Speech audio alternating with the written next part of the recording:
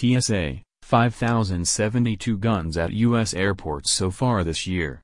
The United States Transportation Security Administration, TSA, reported that during the first 3 quarters of 2023, it intercepted 5,072 firearms at airport security checkpoints, and at the current rate, the agency will surpass last year's record 6,542 firearms prevented from getting on board aircraft. In the third quarter, which ended September 30th, transportation security officers, TSOs, stopped 1,820 firearms at checkpoints. The total represents an average 19.8 firearms per day at TSA checkpoints, of which more than 94% were loaded. Passengers may travel with a firearm, but it must be in their checked baggage, said TSA Administrator David Pekisk.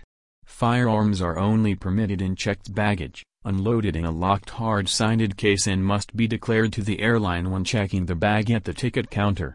Firearms are prohibited at security checkpoints, in the secure area of an airport, or in the passenger cabin of an aircraft, even if a passenger has a concealed carry permit or is in a constitutional carry jurisdiction. If a passenger brings a firearm to the TSA checkpoint, the TSO will contact local law enforcement to safely unload and take possession of the firearm.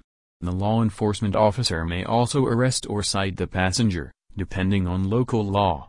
TSA may impose a civil penalty up to almost $15,000, and passengers who present with a firearm at a security checkpoint will lose TSA pre-check eligibility for 5 years. TSA recommends that passengers pack a carry-on bag that is empty to ensure no firearms are unintentionally left in their travel bag.